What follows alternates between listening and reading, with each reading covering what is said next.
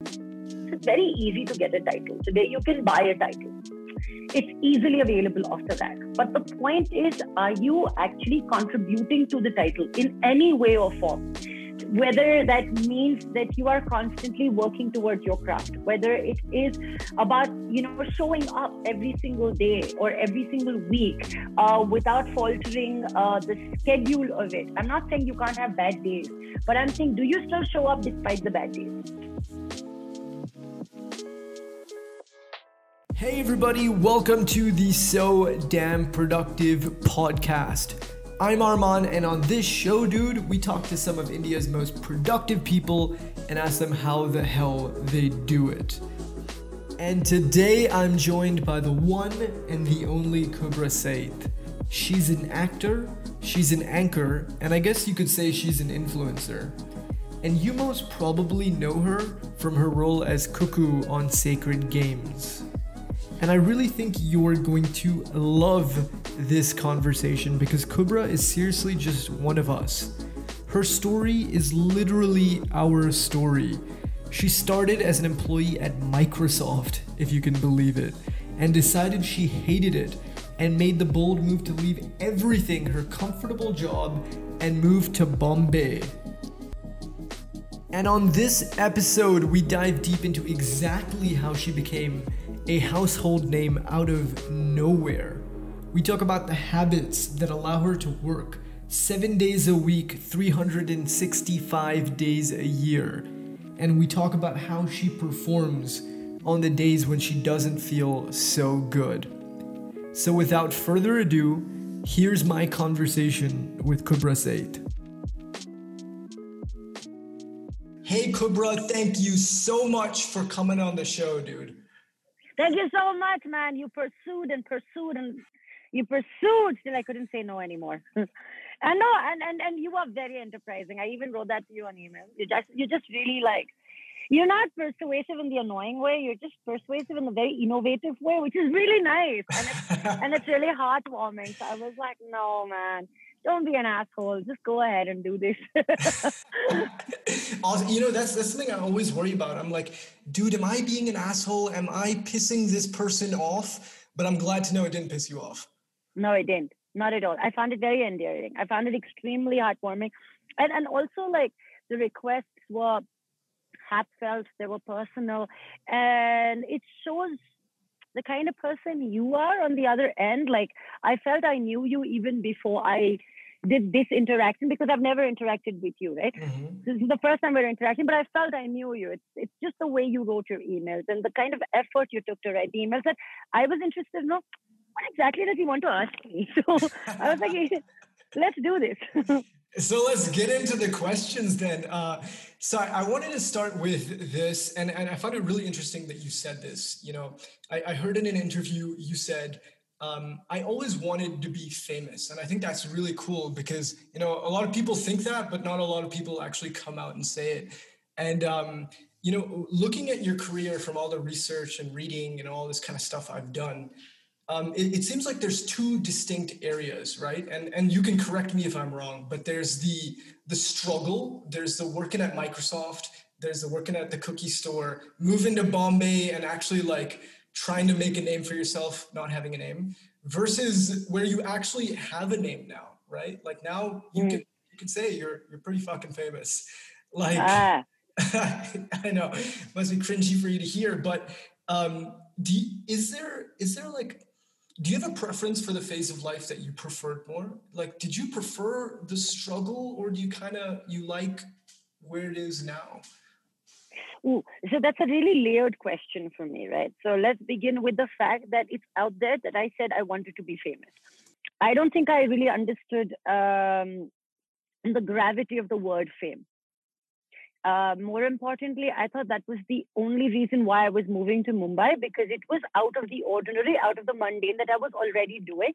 I mean, technically for a middle-class family, Muslim girl who lives in Dubai, who found a job at Microsoft, is quite famous within the circle itself, right? That circle, that community, you're like, oh my God, so-and-so's daughter works at Microsoft. So that itself is of some value. But then when you decide to leave a so-called comfortable job and decide to go into the arts and the entertainment, I think the only thing that you are kind of measured by is the fame or the meter by which how many people know you, irrespective of what you are doing. So I think in that naivety, I said I want to be famous. I didn't know probably even the meaning of the word, or what it would bring to me, or what would be the responsibilities that are associated with it. So, it was more like, oh, okay, cool. There comes the ball, smack it out of the park. You sound cool. Say you want to be famous. I don't even think I wanted to be an actor. It was my friends back at home in Dubai, and I still call it home because I believe I found my wings there. I found a bit of my personality there because I was all by myself. I remember them saying, "Oh, you're going to Bombay, right? So now you're going to be like, oh, star, you're going to become a star." Nobody ever said I'm going to become an actor.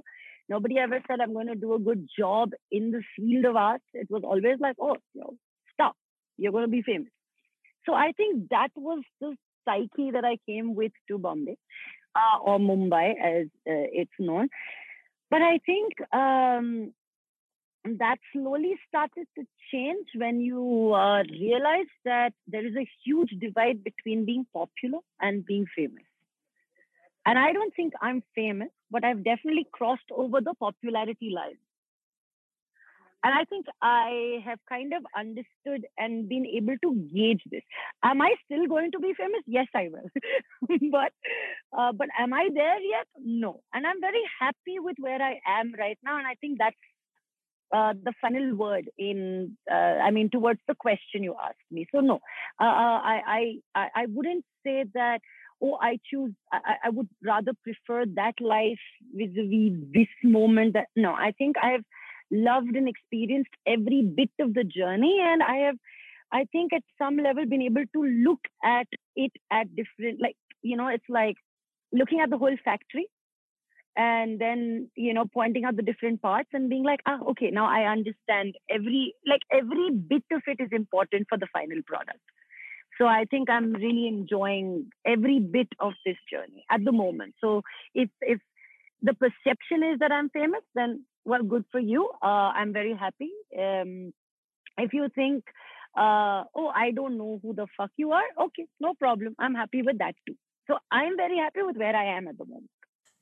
So I think that's very cool, and I want to get into your struggle a little bit. The earlier stages. Maybe we don't call it a struggle, whatever it is, the journey, right? But what does it feel like to be, and let's use the word popular, right? What are the kind of good sides to it? There's probably a lot of good. You get more opportunities. What you say has more value to it in the sense that more people will listen to it, right? Versus, I'm sure there's also sometimes where you just want to go out and be like, dude, nobody knows me. I just want to put a hoodie on and be invisible, right? Like I used to be. So can you kind of get into that? Because I've never really learned about that. I think there's only a human aspect to it because when you go out there and start living other characters, people start disassociating you as a person and start believing the characters. So they don't give a shit if Kubra is having a good day or a bad day. They don't give a shit if if Kubra is a good person or a bad person. The audience doesn't care. What they do care is about what they do care about is the association that they have with the character that I played. So they want the character and the vehicle who played the character to be accessible to them the whole time. And then there are times when, you just want to be oblivious. But then there are times when, I am wearing the proverbial hoodie that you were speaking of. And then I'll go like, koi pehchan hai? Koi pehchan nahi? So there are days, it's like, I think that stems from the fact that I've been a host for so long. And there is a sense of instant gratification that just comes with it. You're on stage and you're saying, good evening, ladies and gentlemen, and you're saying, clap your hands, and people are clapping, and people, you try to kind of, ground them with probably something smart or wise, and then they get grounded, and then, you are like playing with their emotions in real time. I'm not saying that you are being deceiving, but I'm saying in the most genuine way, you are literally commanding for their response. And you see that happening very easily on stage. So then that element of you kind of sticks with you, and then you want to take that instant gratification after this job is done onto the streets. Like, I think I get really excited when people talk about work that is not that famous. Like, I think the first show that I ever did was going viral. And it would automatically bring a smile on my face when someone would say, "Oh, I watched Going Viral and you're so good in it." Thank you. Like, it just makes you so happy to speak about the not so popular work as well. But then there are things that, people have just seen, so they share it with you just they're trying to scratch like the uncomfortable surface, and you're just like, yeah, where is that hoodie? I want to disappear. Like, I want to leave you to like stick with your stupidity right now. Like I just want to leave. I want to hear, like, what are some examples of that? So I don't know, like, okay, there's this one job that I did ages ago. It's on YouTube, and it has, I think, I don't know, the last time I probably checked, which was a while ago, it was about 6 million views. How did we get 6 million views? I have no idea. All right. But it's a short film called Tech Sex. It's not my favorite work. I don't even think I was anywhere close to being an actor in that job. I was being me. I was laughing in the middle of my scene. I was not being... See, anything that is done with a bit of authenticity, you can sell. It's believable. But in that job, I was not believable. So it's not about, oh my God, it's called sex tech or, tech sex, or it's like got me in my blue bra. No, that's not the point. The point is that I don't feel authentic doing that job. And now, people go like, oh, I saw that, you are like in a short film, some sex. Yeah. Oh God, I'm just like, first of all, you don't know what the hell it's called. Secondly, I know you're doing this for a reaction, so I'm not interested in like having this conversation with you. So even that happens, and I think there is like a bane and there is a boon of being in the position that you are, which is the entertainment business. The minute people know a little bit about you, they try to, outweigh you in either end. So you're like, oh, fine, all right, go ahead. It's your field day, enjoy. I'm off. Yeah, I guess I never thought about it like that. And, you said something interesting just then, and you also said something interesting. Always, nonstop. So interesting. So smart. But you said this on Sanjay's podcast as well, where you said like, you didn't feel like an actor until after Sacred Games.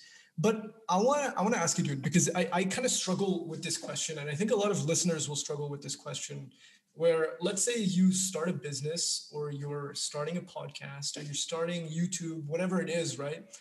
I think there's some merit in calling yourself a podcaster, because if you say you're a podcaster, then you adopt the habits that a podcaster would do, right? I have to be here every single week. I have to do my research. I have to write, whatever it is, right? So there's merit in putting that mindset. But then there's also that, like, that delusion when people put CEO of XYZ business and they haven't done anything, right? So I think there's like a struggle in my head between like, and I think a lot of people's head who are listening, like, how do you kind of differentiate between that? How did you differentiate between that? No, see, I love the comparison that you made, about entrepreneurs having, a title attached to themselves. It's very easy to get a title. Today, you can buy a title. It's easily available off the rack. But the point is, are you actually contributing to the title in any way or form? Whether that means that you are constantly working towards your craft, whether it is about, showing up every single day or every single week without faltering the schedule of it. I'm not saying you can't have bad days, but I'm saying, do you still show up despite the bad days? Are you committed to it? Are you willing to take criticism? Are you willing to grow from the criticism? I think that is what eventually distinguishes you from a title to actually performing, the duties associated with the title. And I believe as an actor, you are constantly shifting that, because no two characters should ideally be the same. I mean, you would have tons of people playing the role of a mother, or the hero's best friend, or the leading lady's best friend. But then, what is it that is special or unique about this friend, which isn't about the other friend that you played? I remember when I did, when I played the part of a maid in my first film, Ready, people were like, "That's it, you're fucked. That's it. Now you are only going to get, roles of maid." And I promise to God, I've never received that. And today you see two of the most interesting ventures that have taken place in Netflix itself, in the form of short films. The Bhumi Pednekar film, where she plays a house help, a domestic help, or three actually.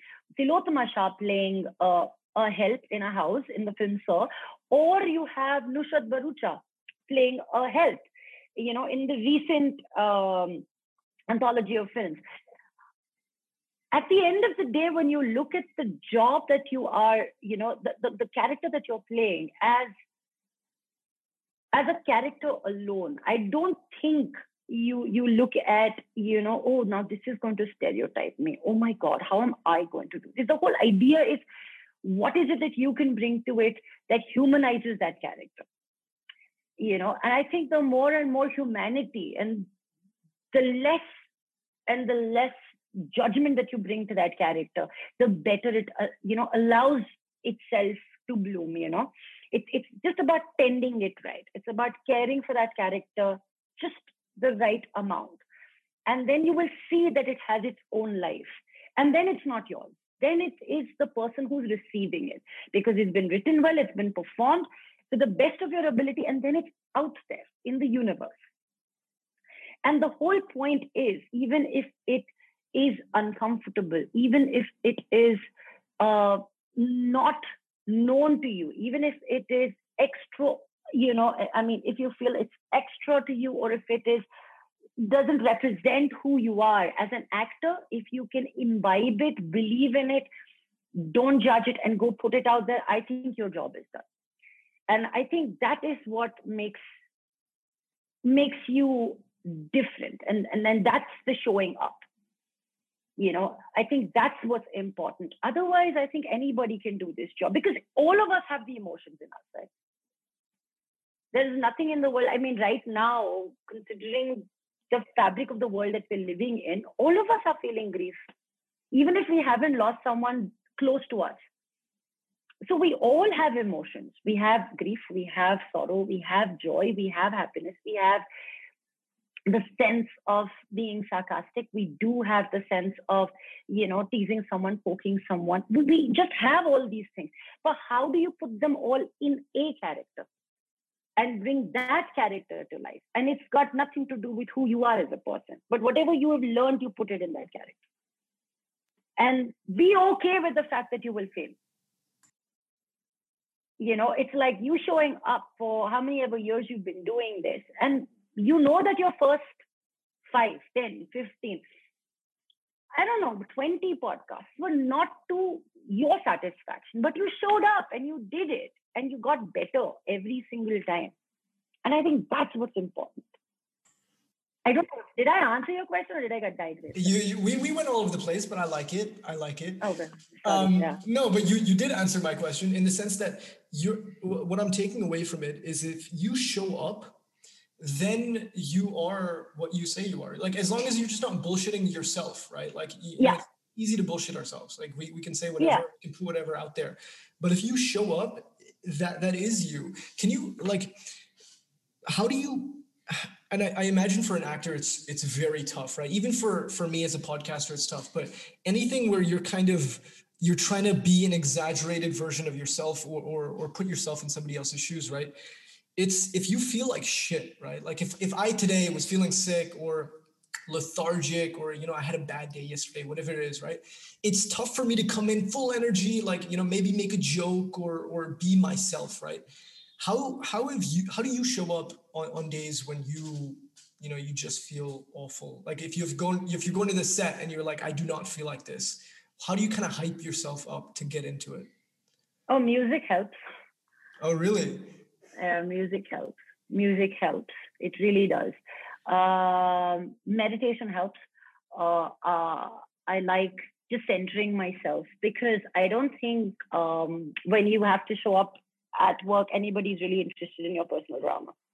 So it's really important that you bring not the version that's favorable to other people, but more importantly, a professional version of yourself at the end of the day. Just because I'm having a bad day, I can't just show up at work and make everybody else's day miserable. So I think music helps, meditation helps, good food helps. I don't mind like chomping down a whole bar of chocolate if necessary. Yeah, just do what it takes. Sometimes just take a smoke break in the middle, and it's okay to not be okay. That's something that needs to be, just because I'm having an imperfect day doesn't mean that I'm a person who needs to be cancelled or ostracized. It's okay. It's okay. I'm just having a bad day. And I think every human being in the ecosystem that you live in should be okay with that. I should be okay not being okay, and somebody else should be okay not being okay. We're human beings. And I think when you have the trust and freedom to speak about it to the people you trust, especially, with our work, we tend to interact with so many different people. No two sets are the same. No two co-actors are the same. No two directors are the same. But just if we can create this overall place of work that is acceptable, that's inclusive, that's okay. And as far as you're being true to yourself in the moment, like saying, okay, I know I'm going through a bad day, but I'm going to show up and I'm going to be professional. I'm not going to get in there because I'm having a bad day and throw tantrums and spoil the decorum of the situation. I think that's very important. And like, so I want to get into music, I want to get into meditation, but is there anything else that you do to make sure that you're consistently having good days? Because a thing I think about a lot, and I talk about a lot on the show with, guests who come on, is that again, everybody says the same thing. It's consistency, show up, keep going, right? So and I've also heard you say like, you're a workaholic, you can work 7 days a week, 365 days a year, right? Like, that's not easy. Like, it's not easy to have that energy every single day. I know we all have bad days, but most of the time you're expecting yourself to have that energy. So is there anything like you do, like maybe habits, routines, that make sure you're consistent?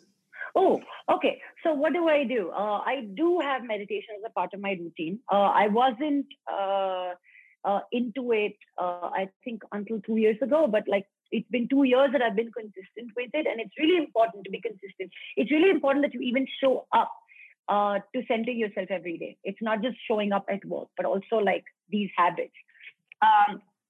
The other thing that I take a lot of joy in sharing is my gratitude jar. The little things that make me happy go into a gratitude jar. What else makes me happy? My cat makes me really happy. So I'm going through a shitty day, just scrolling down the pictures and finding my cat makes me happy. So whatever, makes that shift of state, go ahead, access it. These are little stimuli that help you, go past the state that you're in into another state automatically. I have this friend of mine who says this, and I think I do it. It was really funny because I heard it in his podcast, but I do this. And he says, be a love sniper. So sit far away and just snipe love at people. And you see how happy it makes them. Like, just the joy that it brings to their face, it kind of transcends onto your state yourself. So just do those things. Just be the love sniper. Read a happy book. Go through a happy cartoon that makes, kind of like take your mind away from where you are at the moment. And I don't mean that in an escapist form. I genuinely mean that, you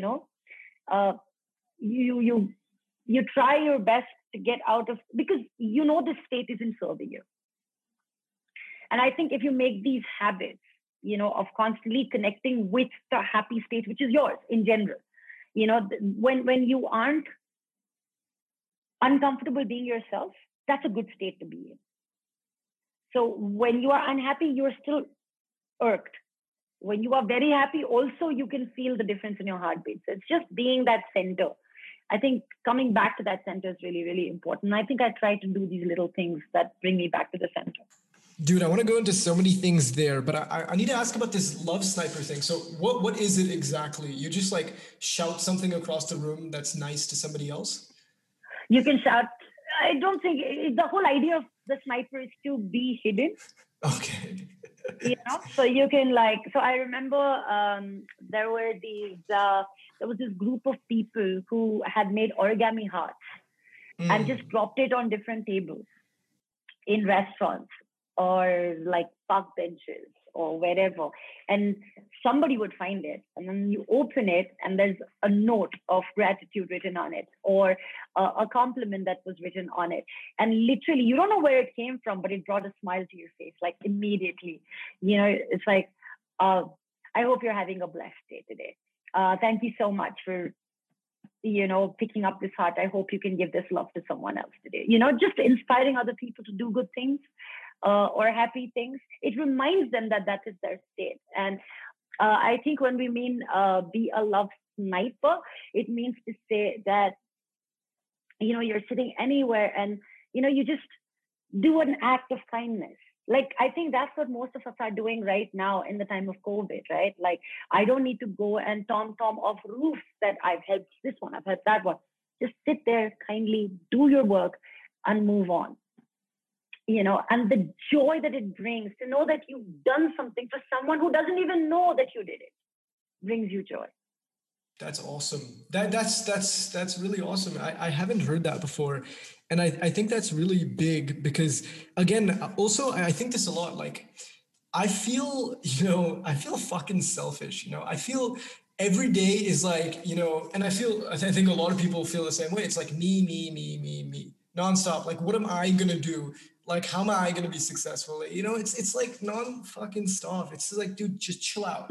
And a lot of people that I've heard from who've come on the podcast as well, or, I've listened to, it's like, if you focus on delivering value, like you just said, delivering happiness or whatever, it is in terms of value, you will end up being more successful because you're just radiating good energy and you're giving yourself good energy as well. So I think that's super powerful, dude. And I want to get into this gratitude jar because I've heard it before, but I want to know, like, what is it? Like, why does it bring you value? And how exactly do you use it? Do you write something in every single day, or is it like once a week? How does it work? I don't have a schedule to it. Sometimes it could be as mundane as I finished work early today and I played with Shifu for 15 minutes. It's as simple as that. But just put that in the gratitude jar. Forget about it. And then, as you were saying, hey, you may have a shit day. Go back to the gratitude jar, shuffle it up, pick a note that you wrote, handwritten note, and then you'll find a little note on it. Like, I remember I found, I was in this interview and I picked up this note and it said Science Sacred Games. And it just brings you so much joy because why do you feel like sad, upset, or shifted? It's because you don't value yourself enough that day or in that moment. And then you find something that shows that you are valuable. Maybe not right now, but you are of value. You are. There is something about you that's important, that you need to exist, that you are worthy, that your presence is important in this world. No, not because it's me, but because, hey, you're that cog in the wheel. You're important. And you don't have to feel this way. So you read that note and it just uplifts your spirit. And I think it's really important. And it's funny because it's nobody else's life. It's your own life. Yeah. I finished reading a book today. Put that down. Like, I read this book. Like, when I returned from the first lockdown, when I returned from Ireland, I was so grateful to have been back at home, safe, no quarantine here, no quarantine there. And I put that in my gratitude jar. I was happy to be home. I was safe. I was in my home. And then one day, I don't know which day, but then, you will be like, oh, it's a shit day. So then you go pick up one and you're like, I'm home. What else do I need to ask for? It kind of outweighs the moment where you aren't happy with yourself. And I think that's why the gratitude jar helps. And it's so simple, like really so simple. When did you start doing it, and why did you start doing it? My mom brought it to my attention. So my mom brought this gratitude jar when she was traveling. And she has one, my brother has one. I don't think my brother practices it though. But my mom, I think she does. I'm not sure. But I do. She brought it and I know I do. I think she does too, but I'm not sure. But she brought it for me, and then it's been at home. And I think 2015, 16, since then, yeah. Awesome. It's been there. And you've been doing it for like 5 or 6 years. So clearly it's super powerful. It is super powerful. It really is. Yeah. That's awesome. And, I wanted to get onto a few things. I'm kind of going to, switch topics here. But I wanted to ask you about like focus, because the other thing that really made me curious about you was, you were an anchor and you were doing a great job with that. You were growing in that space. And then you got some acting jobs, and then you got Sacred Games, and that grew as well. So I want to ask you from like a thought perspective level on like focus, right? Because if you're trying to be good at something so big like acting, that's like a full-time gig. That's like a full life thing, right? And also anchoring, it's its own thing. Like that involves a lot of attention to keep growing in that. And I think that parallels to like what a lot of us want to do in terms of, there's so much opportunity, whether you want to start a podcast, whether you want to, have a full-time job and start a business on the side, right? There's so many opportunities that we kind of put our focus all over the place. How did you manage that kind of question in your head where it's like, how much energy do I put to one side and how much energy do I put to one side to kind of grow in both? Or do you think you should focus on one at a time? I think you answered the question, because it seems like you had an insight into my journey. It's funny. Because no, I was focused, really, really focused on, when I said anchoring, I wanted to be the best anchor. I wanted to do it so effortlessly that I could do it in my sleep.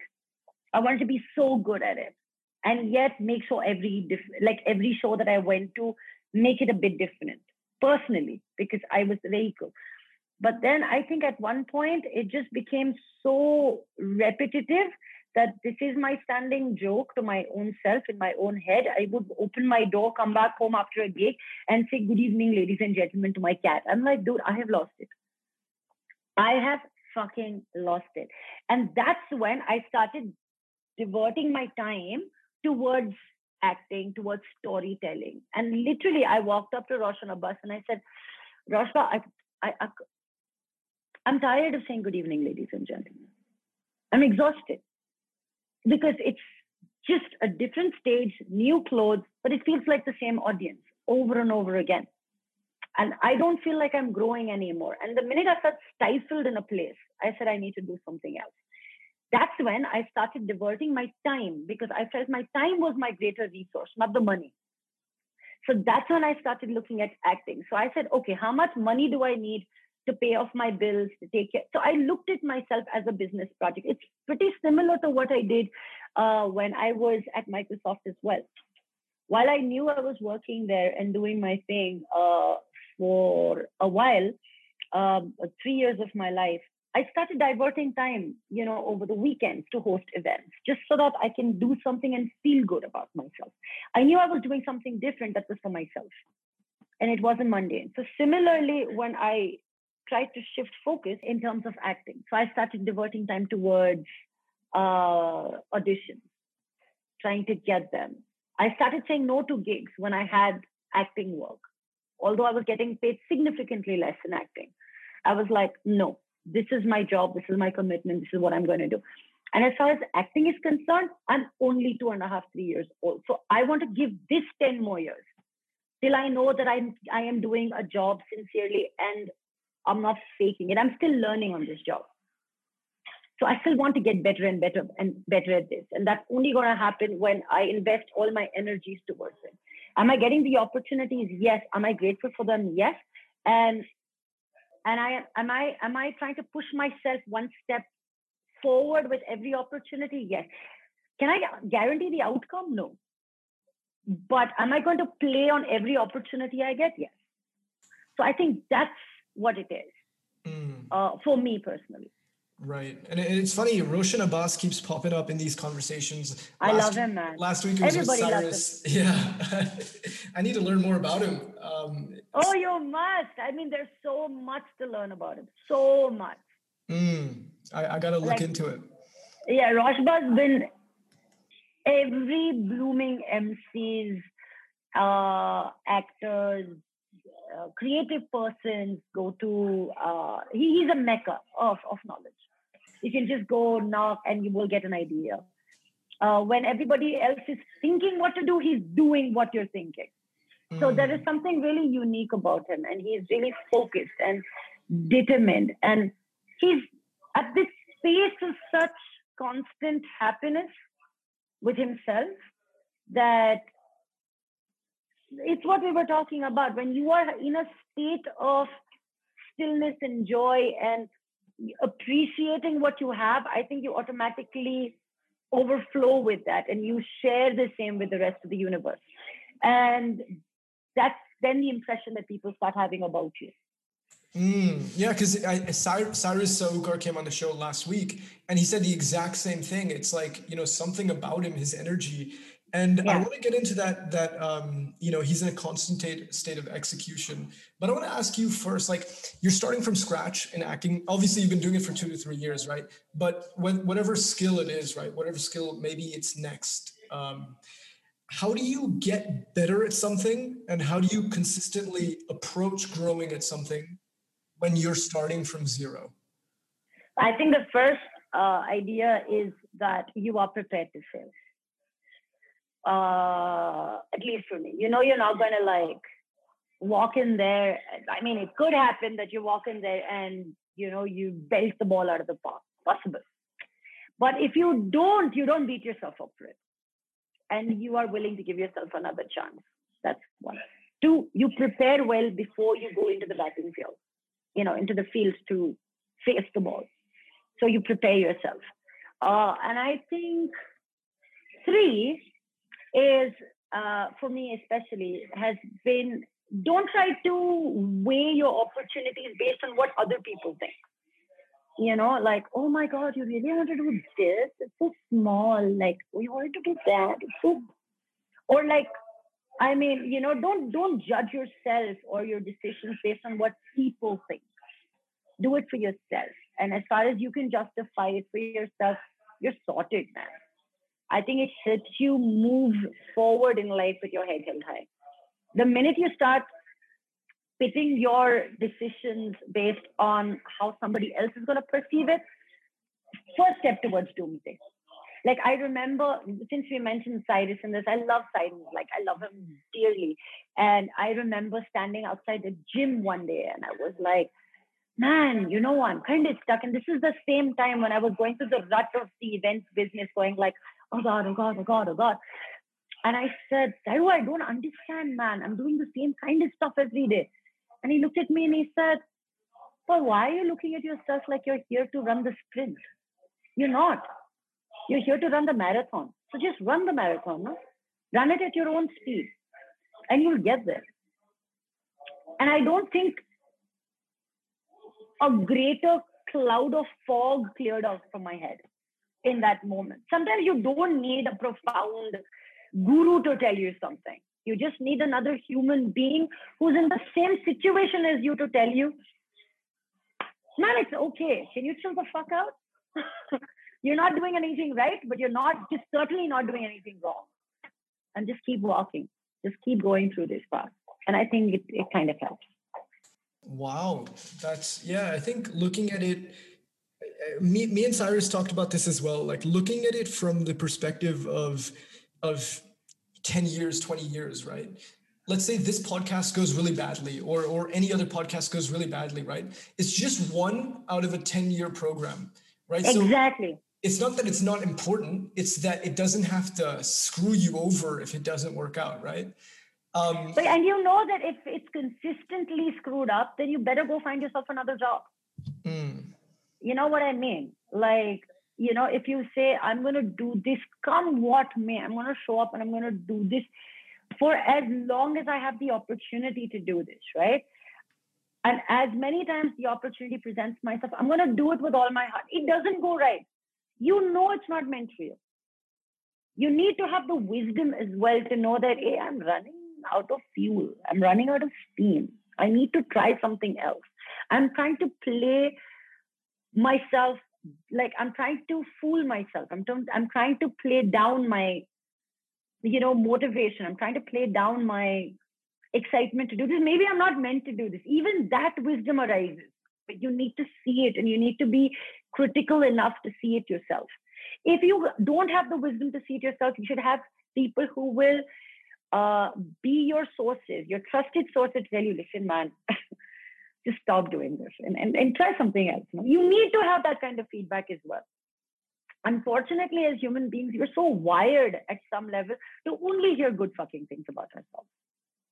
And when we don't hear good things, you're not my friend anymore. You don't give a shit about me anymore. No, I genuinely think you need to do something else in life. You know, and I'm okay to hear that. I'm absolutely okay to hear that. I did not know the A of acting when I started doing this job. But when I tasted it, I was like, oh, wow, this is the moment where I need to build from. Not my previous stuff that someone said, oh, wow, we saw it 6 million times. No. I don't care how many times somebody watched something. That was not important. Even if you saw something once and it did something to you, that is the moment I need to build from. And that could happen whenever in life. But you need to know that, like, for example, I did give it my all at Microsoft. But 3 years later, I was like, I don't know why they got me on this job. I don't know why I'm on that payroll. You know it yourself. Now, if I was prude enough to stick around there because my salary was good or because it brought my, you know, my family a name, or, you know, it put me on a pedestal. Wow. Dubai, Microsoft, wow. Then I would stick there and be miserable. So why do you want to stick in a particular job? Why do you want to be in a particular situation? I think that explains, you know, the chart of growth that you have in it as well. So you have to like shit or get off the pot, right? Like you have to fucking do it. Like you just gotta go. But like, see, that's the thing, and I'll speak from a perspective of myself and as a listener who is in your same shoes, right? It is like, if you fuck it up, right? Like you don't have a safety net, but at the same time, you're craving that, like you want that. See, for me, and I think for a lot of listeners who've reached out to me, it's like, you know, if I go do that thing that I want to do, I probably lose my apartment because my salary goes half, right? I got to live with my parents and I can't stand my parents, right? Like, I do hear this stuff. So like, how did you kind of frame that in your head? Because you go to Bombay, it's expensive as hell to live there, right? Like, that's a big thing to do. How did you kind of internalize it in your head? Oh, I actually saved for a year. So I went through the misery for a year, but I saved my money for a year. And I said, I'm going to give myself a 6-month blanket. So my whole idea was that, so when we were speaking about struggle, right in the beginning, I didn't have a struggle because I had, you know, made up my mind that I'm not going to live, you know, below a certain expectation. I'm not going to like eat below a certain expectation. I'm not going to travel below a certain expectation. I'm going to do this for myself. And while I do all of that, do I have enough money? Okay, great. So then work your ass off right now. Save that money. So then you're not running into a situation where you're beating yourself up for the decision that you've made. Did I end up using my entire safety net? No, but because I started chasing what I wanted almost immediately because there was a level of interest there. And the minute I started working towards it, one opportunity replicated itself into another and another and another and another. I think in about 6 to 8 months after moving into Mumbai and taking up my first apartment, which was on the 7th of April, 2010, which makes it 11 years, I was getting these jobs. Like my mom shared with me the poster of Ready, and the music released on, I think, the 10th or the 3rd of June, 2011, which makes it 10 years. So 10 years ago, I did my first one. And I swear to God, like when somebody, like when I got a call and said, "Oh, yes, you're on the film," what is wrong with you, really? Are you mad? I'm a month old in Mumbai and I'm doing a film with who's Salman Khan? Wow. It is what it is, right? And it's not like I tom the film, man. I wore it like a gold fucking badge. I believed in it. I don't give a shit if someone else believed in it or not. I believed in it. And I was like, dude, this is the way I'm going to crack it into this industry. I don't care what you think. This is how I'm going to do it. So then I did it. And then it's okay. People thought it was like the worst idea. I don't think it was a bad idea at all. I think it was wise. It is what led me to where I am today. It got you like, and I guess also that thing of being comfortable in front of the camera, right? Like that's probably the biggest challenge that you got to get over first. And who's going to teach you that? Exactly. Who's going to teach you that? Right? Like, for example, I find it extremely hard to record a reel. I don't know how to do it. It's really tough. It's weird. It's really weird. I don't know how to do it. Do I want to like kill myself and invest my energy to do what, like, I don't know, like a million people out there are doing? No, I'd much rather conserve that energy and do something else. My brother does it so well. I'm envious of the fact that he can just look at his camera and just rattle out lines. I'm so impressed with that ability of it. I can't do it. Like you pick up the phone and speak to him, it's like, yeah, sorry, Didi, I'm just editing a video right now. How? And there's music and there's a swish and a swash and a this and a that. And I'm just like, wow, how do you do it? So there would always be something in somebody that you don't know, but it makes you go like, wow, that's enough. You don't need to do what everybody else is doing eventually in life. You do what you're good at and get better at what you're good at. I think that's what's important. Do you think, sorry to cut you off. Do you think that that is what separated you? Because there's millions in Bollywood trying to do what you've done, right? There's millions trying to do that. Not many get their first job within a month, right? That's really tough. Do you think it's that you just said, fuck it, like I'm gonna just do whatever comes to me, that made you have that career and just not like giving a shit, just keep going? I don't know if that was the entire reason to it, but it definitely was. What is that word? It was definitely, it's a part of the simulation. 100%. Definitely a part of the simulation. I don't know if that was the sole factor. But I think when I recognized it, I was like, the whole idea that I don't give importance to, this is big opportunity vis-a-vis small opportunity, vis-a-vis big director, small director, this, that. You are here to do a job and do it. Like today, for example, I would be like, no, that's not adding value to my life. But when I started off, everything was adding value to my life. Why shouldn't I do it? Today, I would be like, no, sorry, I don't want to do this particular part. I don't want to do this particular job. And that's fine. But when I was starting off, every job I did was adding value to my life. Even today, when I work, for example, I have a tiny bit in Tripling season 2. I did it because I'm a fan of the franchisee. I'm a fan of Sumit Vyas. I'm a fan of Amol Parashar. I'm a fan of Samir. I'm a fan of Manvi. I wanted to work with them. Who cares how big my part is? I enjoyed just being in their company. I enjoyed learning from that experience, from learning from those people, how fluid they are. I mean, those guys have sat there and, like absorbed these characters over the years that they've played it. It was phenomenal for me to just go there, learn, and be that person with them. And I think that's really important, that you put yourself in situations that are unknown to you. I mean, I think that's why I climb mountains. That's why I raft rivers. That's why I jump off planes. That's why I dive. That's why I do these things. Because I enjoy the uncertainty that's associated with it. I enjoy it.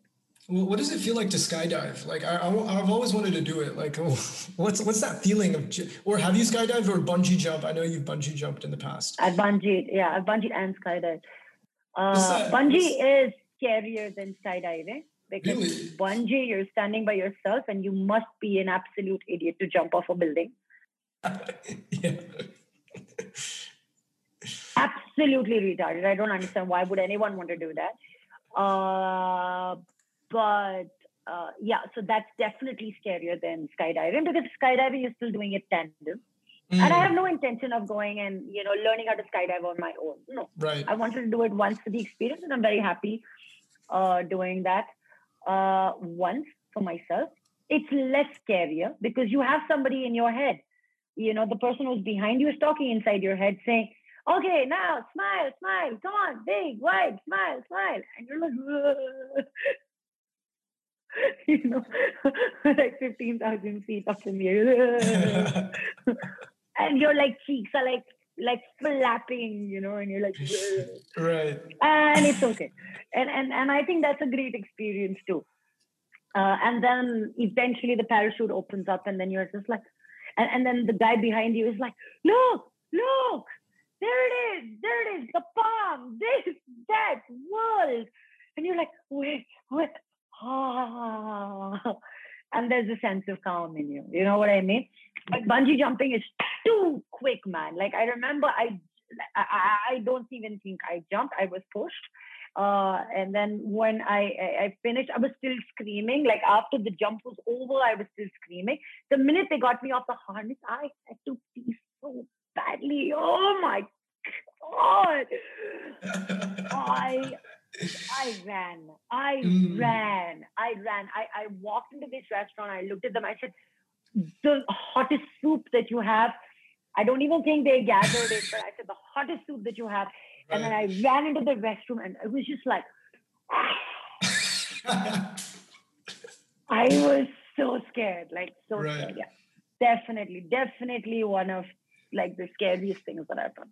Wow. So everybody start skydiving, start bungee jumping, and I want to be really respectful for your time. So I want to ask one last thing.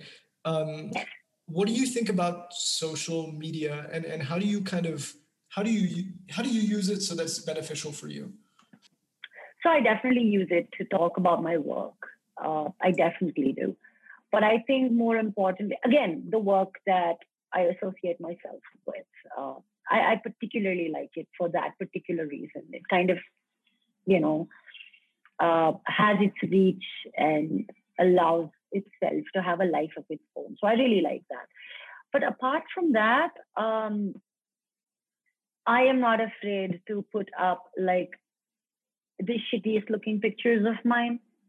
I'm not afraid of saying, dude, I'm having a shitty day. I'm not afraid to make a fool of myself. Like yesterday, I had those priams on my fingertips, and I ate each one of them to the soundtrack of Main Hoon Dawn. I think it's just a way of expressing yourself. But I think what's crucial and important is that you do not forget that you are expressing yourself in not a fake, superficial version of yourself. Also, I'm trying to advise here, nobody asked for it, but I'm saying the way I would use it is not to use it just, I have an opinion, listen to me and I'm correct. I would not use it for that. I'm happy to be proved wrong. I'm happy to be told that, hey, what you said there is incorrect. I will apologize. I will make the change in the caption. Like, for example, I put up a picture of the Chakrasana, which I by mistake wrote the wrong name. And when people correct me, I was happy to thank the person who corrected me and changed it in the thing. I don't think I'm invincible. I need to put up a fight towards something that I don't know about. I'm happy to ideate. I'm happy to share my day, but I'm also happy to hear from you. And I think it's an interactive platform. But considering the time that we are in right now, you wouldn't see me posting too much. I don't post a lot because there is nothing to post, honestly. Like, the lives being lost around you. Like just today on Twitter, I posted saying I'm tired of saying sorry to the people I love and the people that and the people they love, who've lost their lives. It's just that situation. It's just that. And I think if you have the courage to express that, that makes you human and not a robot. And I don't think I post for other people. I think if I find myself feeling cute or feeling dumb or feeling silly, I'll still post. But that's for me, not for others. So I think that's what I use social media for. Awesome. Kubra, I want to say thank you so much, dude, for spending your hour with me. I really, really appreciate you coming on the show. Thank you. Thank you. I hope I was able to answer your question.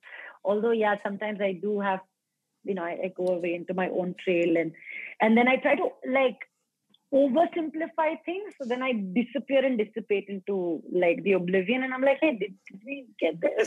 But I love that. That's a conversation, right? You're trying to recreate a conversation through a podcast. So that's the best way to do it. So thank you so much. And I really, really appreciate your emails and don't ever, ever, ever change that. Thank you so much. You lured me into your universe. So thank you very much. I appreciate that. And thank you to everybody for listening. Make sure you stay tuned for the next one. See you guys. Yay! Damn, dude, I'm so sad that conversation is over, but I absolutely loved it. And I hope you took a lot away from it. My goal is to make you the most productive version of yourself. And I think you just got one step closer to winning this game of life, dude. And on to my random tip of the week. You don't have to brush your teeth twice a day. That's some bullshit that corporations are trying to sell you so that they can sell more goddamn toothpaste. I don't brush my teeth twice a day and I've never had a damn cavity in my life. I just have to make a disclaimer that I'm not a dentist for liability purposes. Anyways, dude, make sure to smash that fucking follow button to be updated every time we interview one of India's most productive people. Also, dude, if you have any questions or just want to get in touch with me, reach out to me via email. I really want to hear from you. My email is armankendry14@gmail.com. It'll also be in the show notes below. Let's get in touch. So that's it for me, boys and girls. I hope you have an incredibly productive day, month, year, life, and make sure to stay tuned for more from this podcast. Till the next one, see y'all later.